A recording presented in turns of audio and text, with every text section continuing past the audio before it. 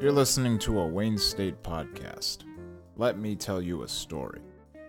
Today, Fatma has a story to share about her journey to medical college. In our country, we have to take an exam to get accepted to the university. It was 3 years ago when I had to get prepared for this exam. We had 3 months, and I spent the first 2 months without doing anything. I was depressed.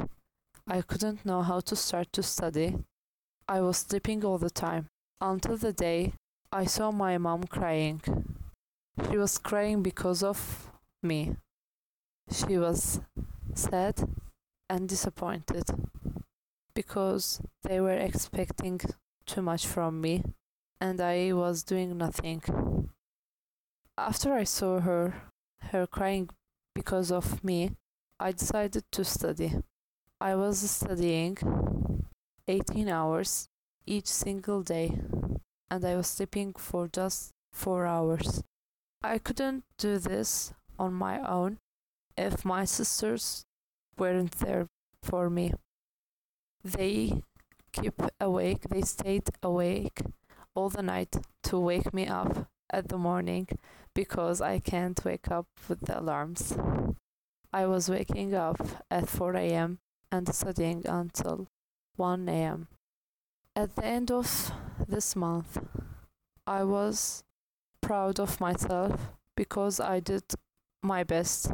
I didn't know if I will get accepted to the university that I want, but I was totally proud of what I did for the last 1 month.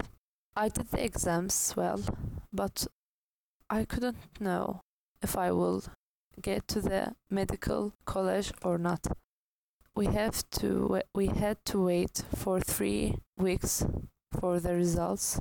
At the day of the announcements of the results, we waited for 6 hours to get my results, and when I get the result, I saw 97.7, which is the mark which enabled me to get to the medical university, to the medical college. I saw my mom crying this time because she was happy and proud of me. And I was proud of myself and my sisters because it was a teamwork. Thank you.